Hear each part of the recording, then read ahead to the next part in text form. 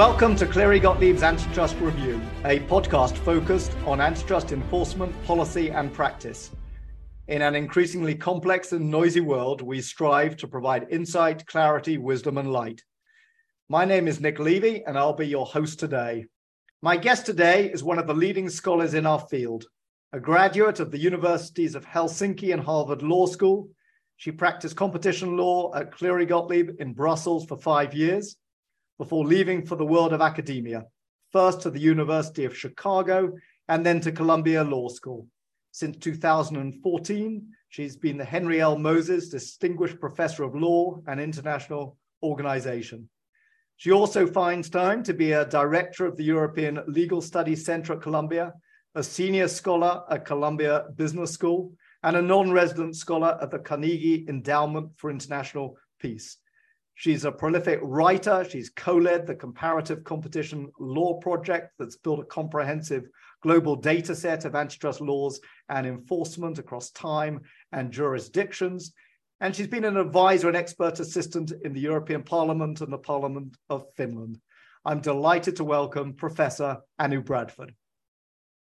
Anu, I'd like to start with your 2020 book, The Brussels Effect, which is a really fascinating overview of the way in which the EU has become a global regulatory superpower that you maintain has in many areas shaped the world in its image. Among other things, you argued for a more robust antitrust enforcement in the US, which you believed would bring the US into line with the EU. Now, since then, and it's only 2 years, we've seen a very significant change in the rhetoric and enforcement policy of the US agencies, with Department of Justice Assistant Attorney General Jonathan Kanter saying, "I'm here to declare that the era of lax enforcement is over and the new era of vigorous and effective enforcement has begun." And FTC Chair Lina Khan calling for a sweeping reassessment of competition law. Anu, what's your reaction and did you see this coming? So first of all, thank you so much for having me, Nick. And it's really a joy to have this conversation with you. So whether I saw this coming, I would say yes. If you just think about how concentrated the digital economy today is and just how powerful the leading US tech companies have become, it was only the matter of time when the United States also needed to reassess its hands-on, laissez-faire approach towards regulating this industry and really assert the government powers much more profoundly. So in the Brussels Effect, I portray this picture of the European Union leading this charge against the tech companies and many other industries as well, while the US has mainly watched from the sidelines when the EU regulates the American companies. So the US government has really had the choice of outsourcing all this regulation to the EU or try to get on the game itself. And these examples that you mentioned, the nominations of pro-enforcement people to the top positions in the US agencies, finally deploying the American antitrust laws against the tech companies, this indicates that the United States is now trying to abandon this lax enforcement and join the EU in the quest to regulate the industry. Thanks, Anu. Stepping just away from regulation and looking at enforcement policy generally and the way in which the US agencies have been pursuing a more interventionist approach to mergers. Was that anticipated by you? Did you see that coming as well? I would say yes, because one of the big issues really has been the degree of concentration. So we've been focusing on the market structure and what kind of structure has emerged from this laissez-faire policy. So I think it was, in that sense, predictable, or it made sense to see that merger control would be one of the many tools where the US agencies can ex ante try to influence those market structures. So it was one of those toolkits that I think was inevitably part of the solution if the US tried to pursue a more assertive role. Thanks, Anu. Another theme of your book was your critical review of the narrative that the EU is protectionist. And since the book came out, we've seen new EU rules on foreign subsidies and the introduction of FDI regimes across Europe that many view as being designed, at least in part, to protect European companies from foreign takeovers. And recently, Joseph Borrell, the EU's High Representative for Foreign Affairs and Security Policy, at a speech at the College of Europe in Bruges, likened the EU to a garden, his words, surrounded by a jungle that needed, he said, taking care of to avoid being invaded. So what's your view? Do you think the EU has become or is becoming more protectionist? So, Nick, I'm afraid that the EU might be part of this global trend towards greater focus on industrial policy and protectionism. But let me first defend for a moment this view that up until very recently, I don't think that, for instance, the EU's antitrust record against the US tech companies is a manifestation of protectionism. So this is a very easy and appealing narrative to advance in the US when you look at who the targets of the EU's antitrust enforcement actions have been. So yes, the US companies have been a major target of those investigations. But if you look at, there is no European search engine that the Commission is trying to protect when going against Google. There is no big competitor to Facebook in the social media space when the EU is challenging the practices of Facebook. And if you think about in many of these investigations, there are American companies on both sides of the disputes. So who was the company that initially asked the Commission to go after Google? It was Microsoft and other American tech giants. So in many ways, I think it's very simplistic to simply assume that the EU would be driven by this envy against the more powerful and successful US tech industry. So, but I am conscious that the tone of the conversation is changing. So especially in the shadow of the US-China tech war, in the aftermath of COVID, where the global supply chains really unraveled, there is now a much greater sense of insecurity. And this idea that we cannot rely on the logic, the former logic of globalization, but we really need to be more self-sufficient. So the idea we talk about strategic autonomy or technological sovereignty or digital sovereignty. And if you look at, China has always been protectionist. The US is turning increasingly protectionist. And the EU's view is that we cannot be naive in defending openness in an increasingly closed world. Instead, we need to build our own capabilities. We need to harness more of an industrial policy to make sure that those technologies are built in Europe. And I don't have a problem with the idea that the EU would be eager to build greater technological capabilities. But the citations of High Representative Borrell indicate another narrative, more of a fortress Europe, the idea that Europe does become more closed. And I am much more concerned of this idea that Europe would see protectionism as a pathway towards greater technological sovereignty. But I think at the same time, and I'm sorry I'm a little long-winded with this answer, but I think it's one of the most critical questions that we are facing, that we need to learn, for instance, from our energy dependence on Russia, that we cannot build the same kind of dependencies on China when it comes to semiconductors. But what is this kind of optimal amount of decoupling, the optimal amount of technological sovereignty that still preserves the benefits of economic openness? I think that's one of the hardest questions facing our policymakers. That's a fascinating answer, Anu. I certainly agree with your view that the European Commission has insulated competition policy enforcement from political interference. But isn't that in part because of the expanded toolkit designed to protect the European model? I think it is, Nick, and I do agree. And I would even say that there was clearly a gap when it came to foreign subsidies. The WTO regime did not address that. The EU state aid regime left those foreign subsidies without the adequate controls. We do need to reassess the FDI coming into the EU also on national security grounds. So there is certainly an expansive toolkit.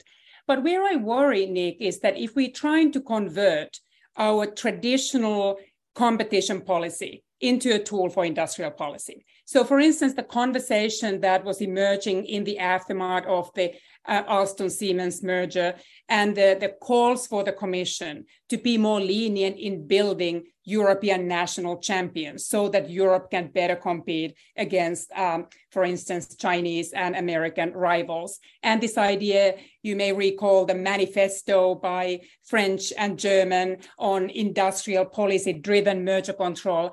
I am quite cautious and when looking at those initiatives and worried that ultimately they don't serve the welfare of Europe. And if I tie it to my work on the Brussels effect, I think we should keep in mind that the Brussels effect is an effective tool to export good and bad regulations alike.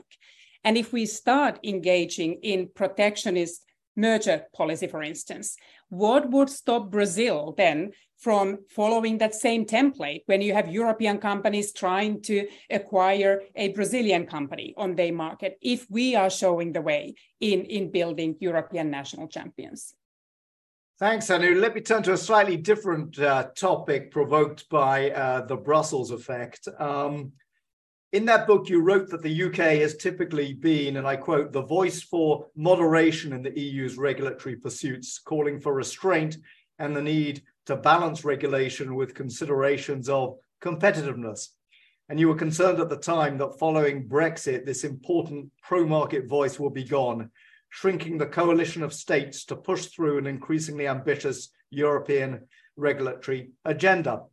It's still early days, but have your fears been realized? And do you think the EU's been strengthened or weakened by Brexit?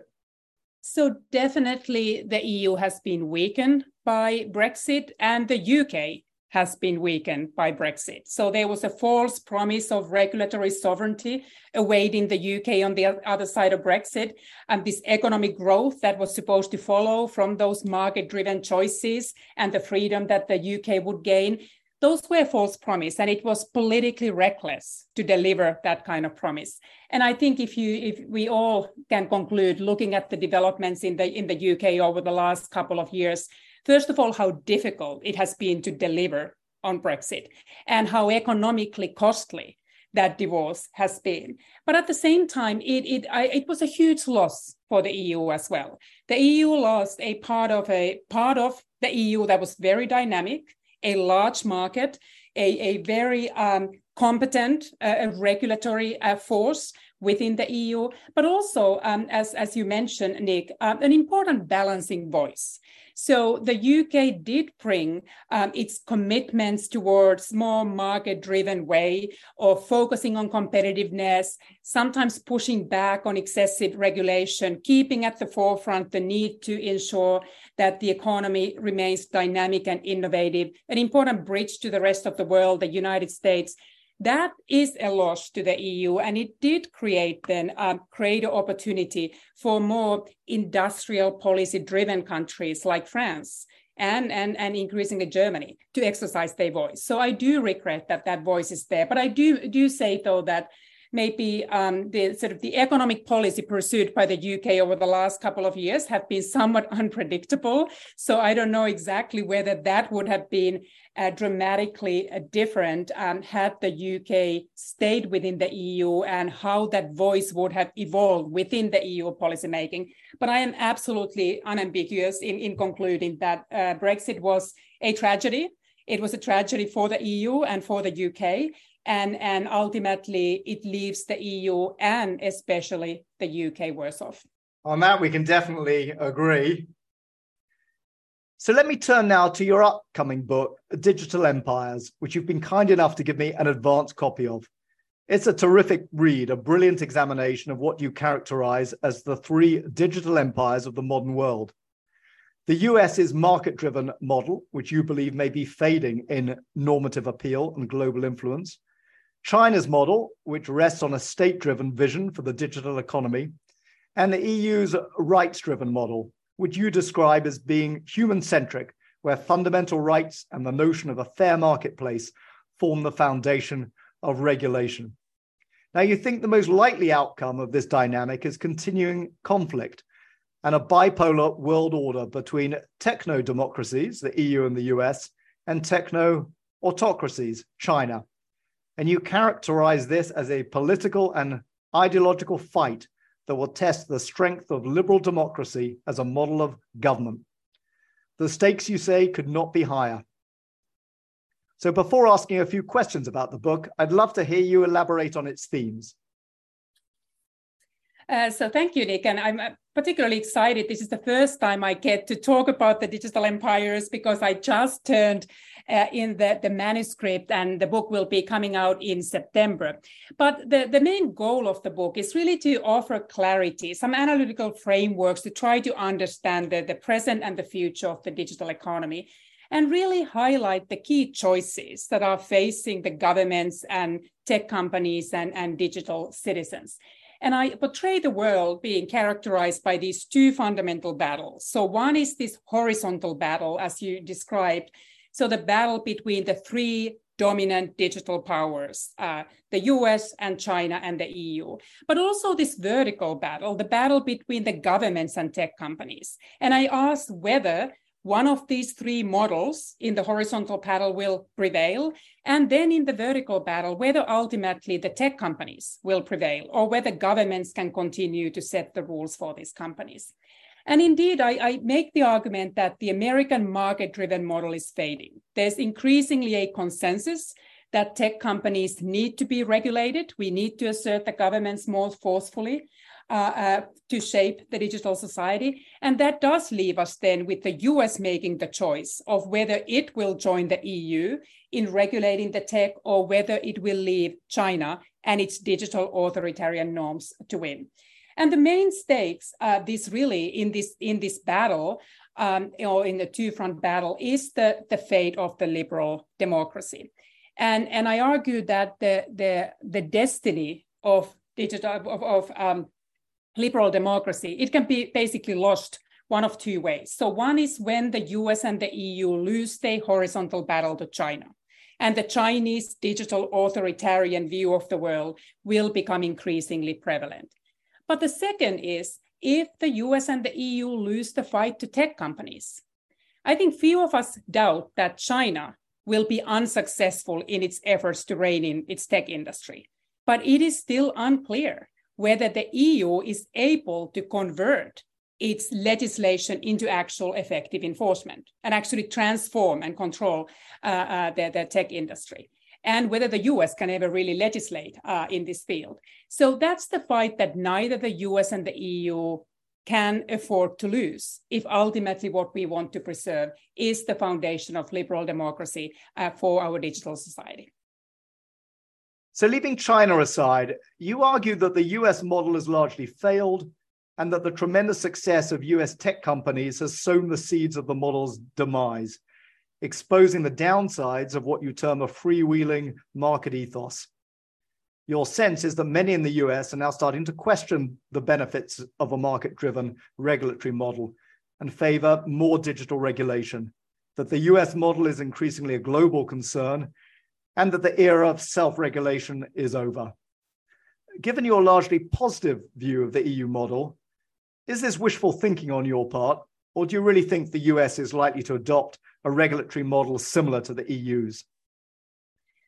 So Nick, the conversation certainly has shifted in the United States. So if you look at the public opinion surveys, the Americans no longer trust the companies. And if you look at the bills pending before Congress, the congressional debates, the statements that Democrats and Republicans agree on in Congress. But there seems to be two things that they agree on. One is that China is a problem. Second, that the big tech companies are a problem. But that doesn't mean that the United States is able to adopt the EU-style regulation anytime soon. So even if the concern about tech companies is real, the congressional dysfunction may be even more real.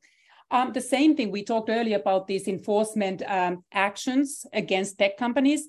I think it's still unclear whether the American judiciary will buy into this antitrust revolution and ultimately whether the people like Lina Khan will be successful in challenging the industry. So I am not certain whether the US will adopt the European regulatory model or whether the US ultimately relies on the Brussels effect in creating the kind of regulatory framework in the US as well that the Americans have increasingly come to support. As you know well, Anu, one of the critiques of regulation is that it stifles innovation. And you challenge the notion that the EU overdoes regulation and that there is an inevitable trade-off between innovation and regulation. Yet you recognize the EU has been less successful in producing tech titans. So if it's not the regulatory environment, why do you think Europe has failed to produce any tech titans? So that is, I think, one of the most interesting things to watch for the next few years. So we already see, for instance, if you look at how Apple has adopted very strong privacy protections, and it's transforming the entire market by asking users, for instance, this is something that is very painful for Facebook, when the users have an easy choice of basically selecting whether they want to be tracked or not, increasingly choosing not to be tracked. So the tech industry, by making choices, by building their products in ways that conform to European rules, can also transform the markets outside of the EU. And if we look at these landmark regulations, like the Digital Markets Act and the Digital Services Act, I think one of the key questions that these tech companies need to decide on in the coming months is which regulatory choices, the changes they need to make, they adopt globally, and which they will limit to Europe. The conversation about the expectations that the Europe sets for these companies in how they conduct business, that's now part of the global conversation. And there are many regulators that are willing to replicate by requesting the same kind of commitments to be implemented in their markets if the companies themselves do not already preempt those concerns by deciding to adopt some of those changes across their global production. So, Anu, you've referred to the Digital Markets Act and the Digital Services Act and the regulatory toolkit that have been introduced in the EU. And as you know well, there have been a series of antitrust cases that have been brought over the past decade. And competition law has been viewed as a central tool to address some of the issues raised by the digital sector. The question I have is, do you think the legislation is going to be effective? And do you think in general competition enforcement is perhaps being oversold as a solution to the issues identified with respect to the digital sector? And maybe in 10 years' time, people will look back and slightly regret viewing competition antitrust tools as being the ones to pursue here. So I share some of your concerns here, Nick. So first of all, the concern of effectiveness. The EU has been extremely ambitious and shown its ability to generate a tremendously impressive regulatory agenda. So if you look at what the EU has done in terms of data privacy and antitrust and now artificial intelligence, platform workers, content moderation, it really is a blueprint for digital regulation very broadly. But the question is whether those regulations are effective in practice.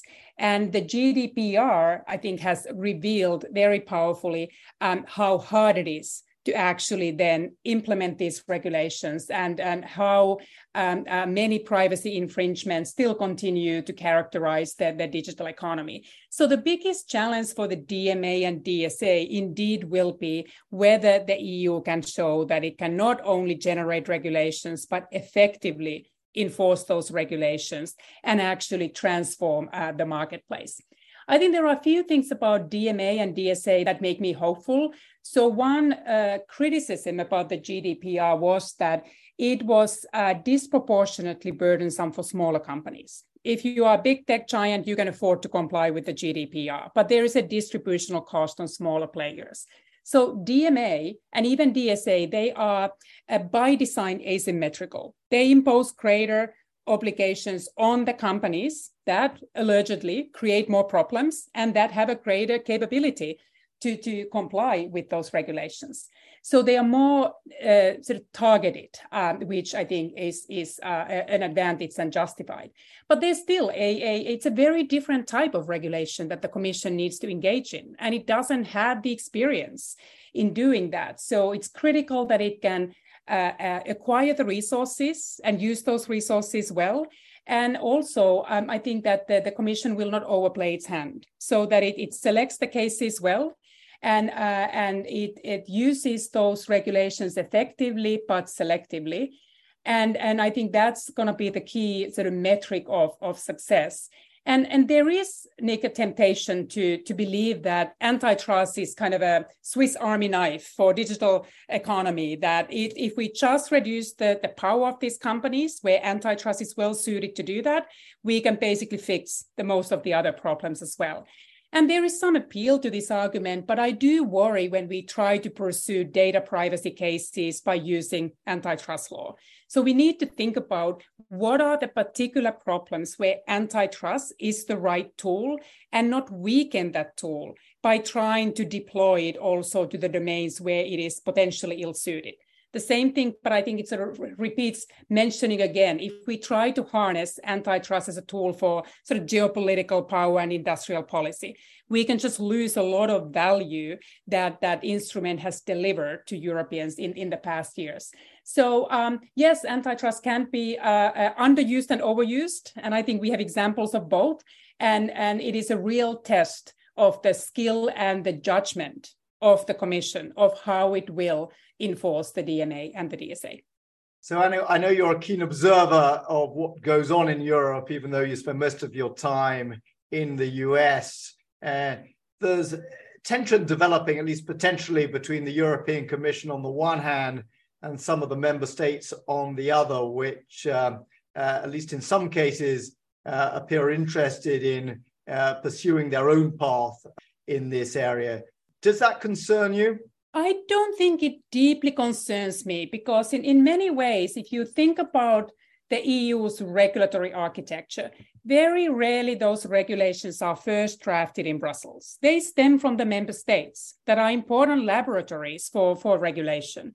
It's few regulations like the AI Act that is really kind of drafted in Brussels without having a benefit of extensive enforcement at the member state level. So when it comes to regulations like privacy, it was first Germany and France and Sweden that had already been experimenting with data privacy regulation before it was then adopted at the EU level. And in many ways, it's part of the messy democratic lawmaking that there are checks and balances and conflicting views across the member states that are then incorporated into EU regulation. And partially, I think the EU regulation is ultimately more balanced because it is able to overcome those member state differences and then avoid any kind of extremes in that sense. And that's why the EU regulation has also worked as a global template, because those regulations have been drafted in a way that they work in very different member states, 27 of them. So I don't think it's only a cost to have all that contestation. But at the same time, yes, I think there are examples where the disagreements across the member states can undermine the coherence and effectiveness and the legitimacy of the European common enforcement. And I think partially we know that fears of that kind of fragmentation led to the DMA and parts of the DSA to be really concentrated in Brussels in terms of who is enforcing these regulations.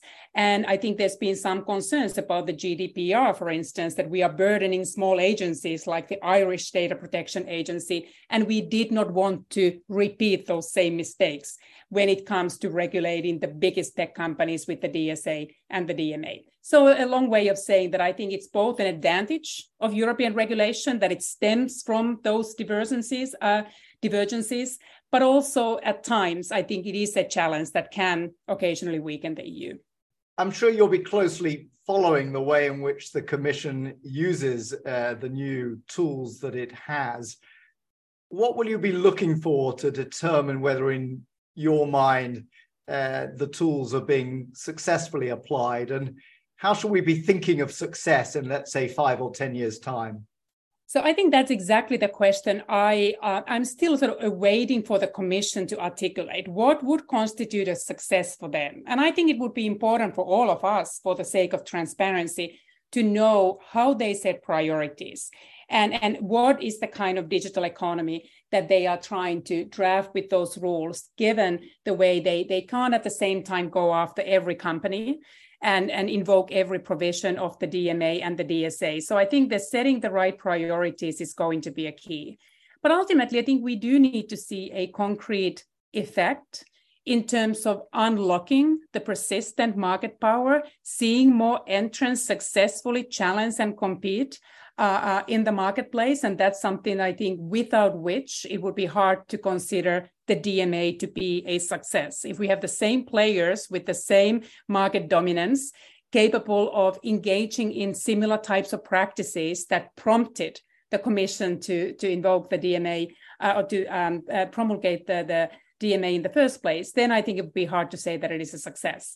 But yes, so I think overall, I'm watching for priorities, the way the regulation is implemented, but I'm also really interested in whether the regulation will be successful in deterring the tech industry, meaning we don't need to litigate everything, but what are the provisions that the tech companies decide to really fight and challenge, and where they decide to just bring their practices into compliance and adopt a much more collaborative, cooperative approach. Because I think that tech companies are under assault from many directions, and they cannot afford to fight everything. So they need to pick their battles the same way the Commission needs to pick its battles.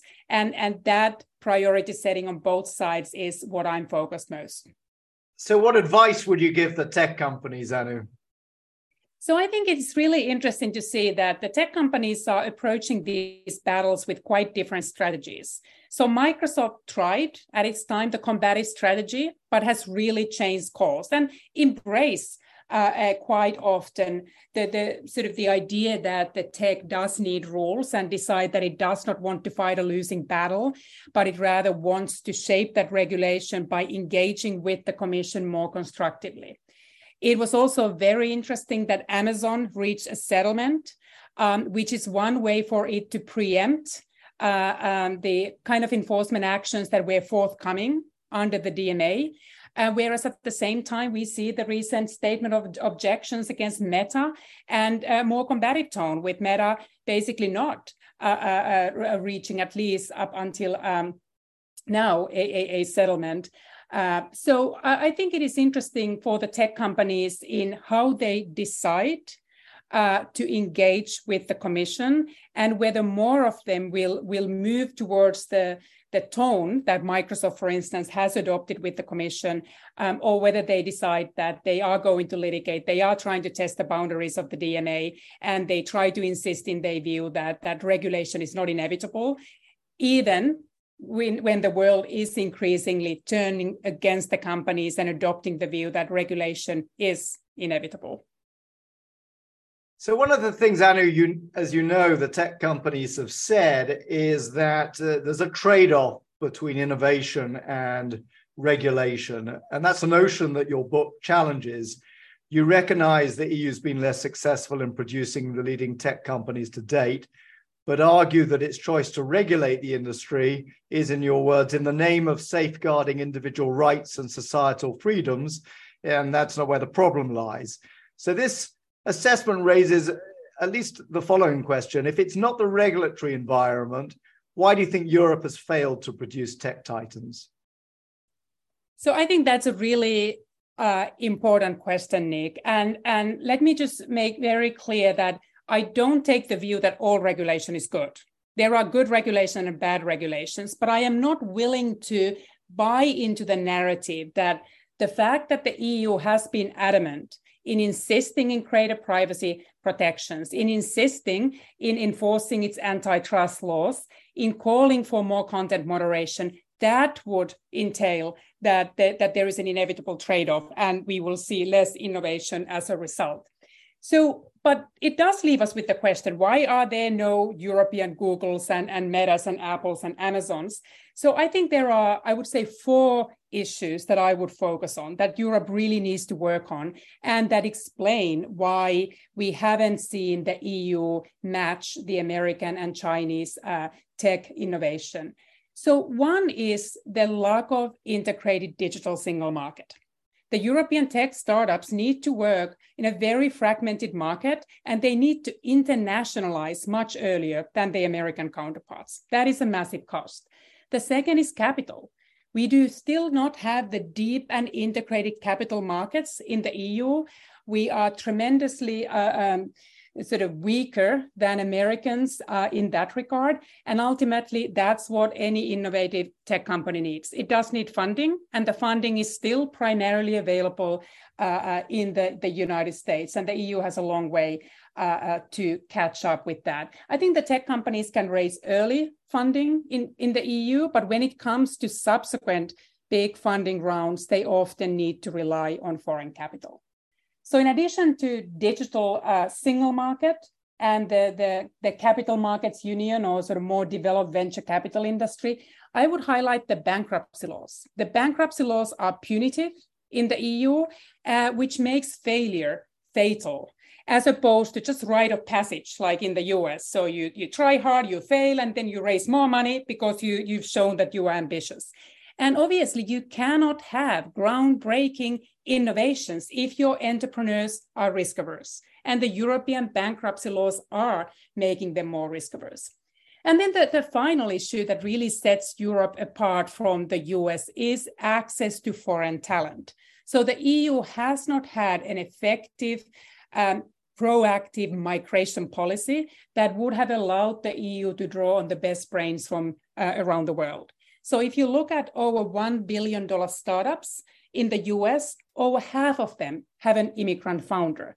If you look at the founders of the biggest tech companies, they all have immigrant founders. So Steve Jobs is a son of a Syrian immigrant. Eduardo Saverin is Brazilian. Sergey Brin is Russian. Jeff Bezos is a second-generation Cuban. Elon Musk is South African. So these are just some examples of how America has not relied on just American talent, but on a global talent. And that's one of my sort of invitations for Europe to try to move towards a much more proactive immigration policy, because ultimately you need tech talent, you need money, you need integrated single market, and you need those entrepreneurs to be able to take risks in order to really be ambitious and come up with disruptive innovations. That's very interesting, Anu. So you're not concerned that the increased regulation may at some level chill innovation? So I think there can be aspects of the regulations that are excessive or that are enforced in ways that does chill innovation. But we can also ask the question of what kind of innovation do we want? And could, for instance, tech companies developing more privacy-friendly products be considered an innovation? So privacy as such is an element of welfare and innovation that we won't see these companies sort of innovating towards. So I think it's a simplistic way to think about that the regulation always would sort of reduce innovation. We think about the AI regulation. The consumers have greater confidence in the new products when those products are being regulated. But again, Nick, I think it's absolutely fair to say that all regulation is not good. And there can be a threshold above which that the regulatory burdens simply also chill innovation. And that's not the regulation that I am here to defend. That's a great note to end this discussion on before we move to the quick-fire questions. Anu, we could obviously talk for a long time. I strongly recommend your book to listeners. As I say, it's a fascinating read. And if I may say, a slightly easier read than The Brussels Effect. It's really interestingly done and has a compelling case. I'm not sure I agree with everything in it, but I very much enjoyed reading it. Some quick-fire questions to end, Anu. I guess the first question I have is, how did you find time to write this book, given everything else you do? I wake up at 4:30, Nick. That's probably the easiest answer to it. I also married well, and I have a terrific husband who helps take care of my 3 kids, which gives me more time to write. Great answer. Behind every successful scholar is a lot of support. Second question, I've had the pleasure of teaching alongside you at Columbia, and can attest to what a wonderful teacher you are and how much your students love you. What do you think is the essence of a good teacher? So I would say that one of the things that I try to do in the classroom is to show the students how difficult concept can be very easy, and how some of the issues that seem very easy can actually be very complicated, and they need to appreciate those complexities. But I would say that in general, in my teaching philosophy, instead of just teaching the students antitrust law or trade or EU law, I try to teach three things. I try to teach them curiosity, I try to teach them creativity, and I try to teach them confidence. And I think those three things are what will serve them well as a lawyer, no matter sort of how they will build their careers. I've heard it said, Anu, that there's less interest in the United States about abroad. You've now been in the US quite a long time. Do you observe that at Columbia Law School? So Columbia is probably one of the most international places, so I don't observe that directly. And I think today's conversation about tech regulation is one example how the Americans really understand that even if they want to build their careers in the United States and work for US companies, when it comes to law governing those companies, they really need to look to Brussels. So I don't need to make the case for them. You and your clients in their interactions with the EU institutions often make the case for me. My next quick fire question, Anu, what advice would you give someone beginning a career in antitrust law? The thing that fascinates me about antitrust law the most is just how incredibly diverse and exciting domain of practice it is, because every industry is different. And the analysis is very different when you look at different industries. And then the different aspects of antitrust law, when you do a cartel case or dominance case or merger case, or you have a vertical agreement, it is a really rich set of experiences. So when you are a young antitrust lawyer, and when I look back to my short career at Cleary, what I'm most grateful for is that I got exposure to so many different types of cases.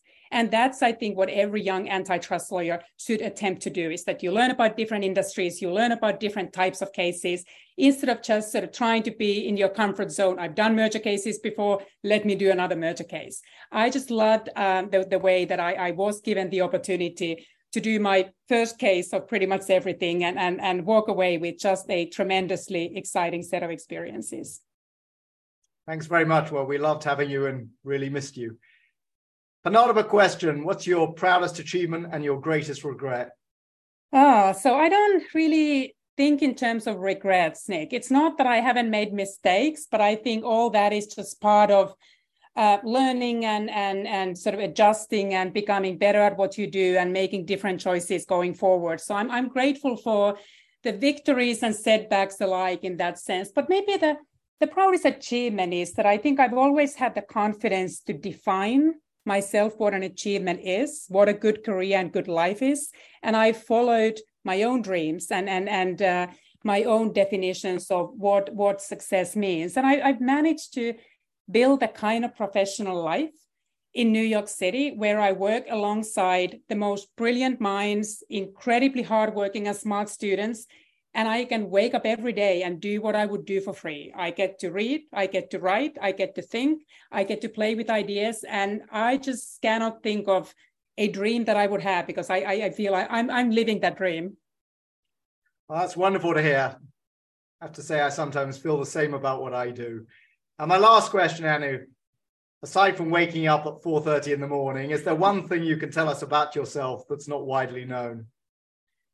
Oh, Nick, this is hard. I don't think I have any particularly exciting secrets, but let me say maybe why Brussels is very special for me. Not because it gave me the topic for my book and lots of material that I love studying, but it's also personally very important for me. So I met my husband in Brussels. So he's an American who was passing through Brussels when I was working as an associate at Cleary.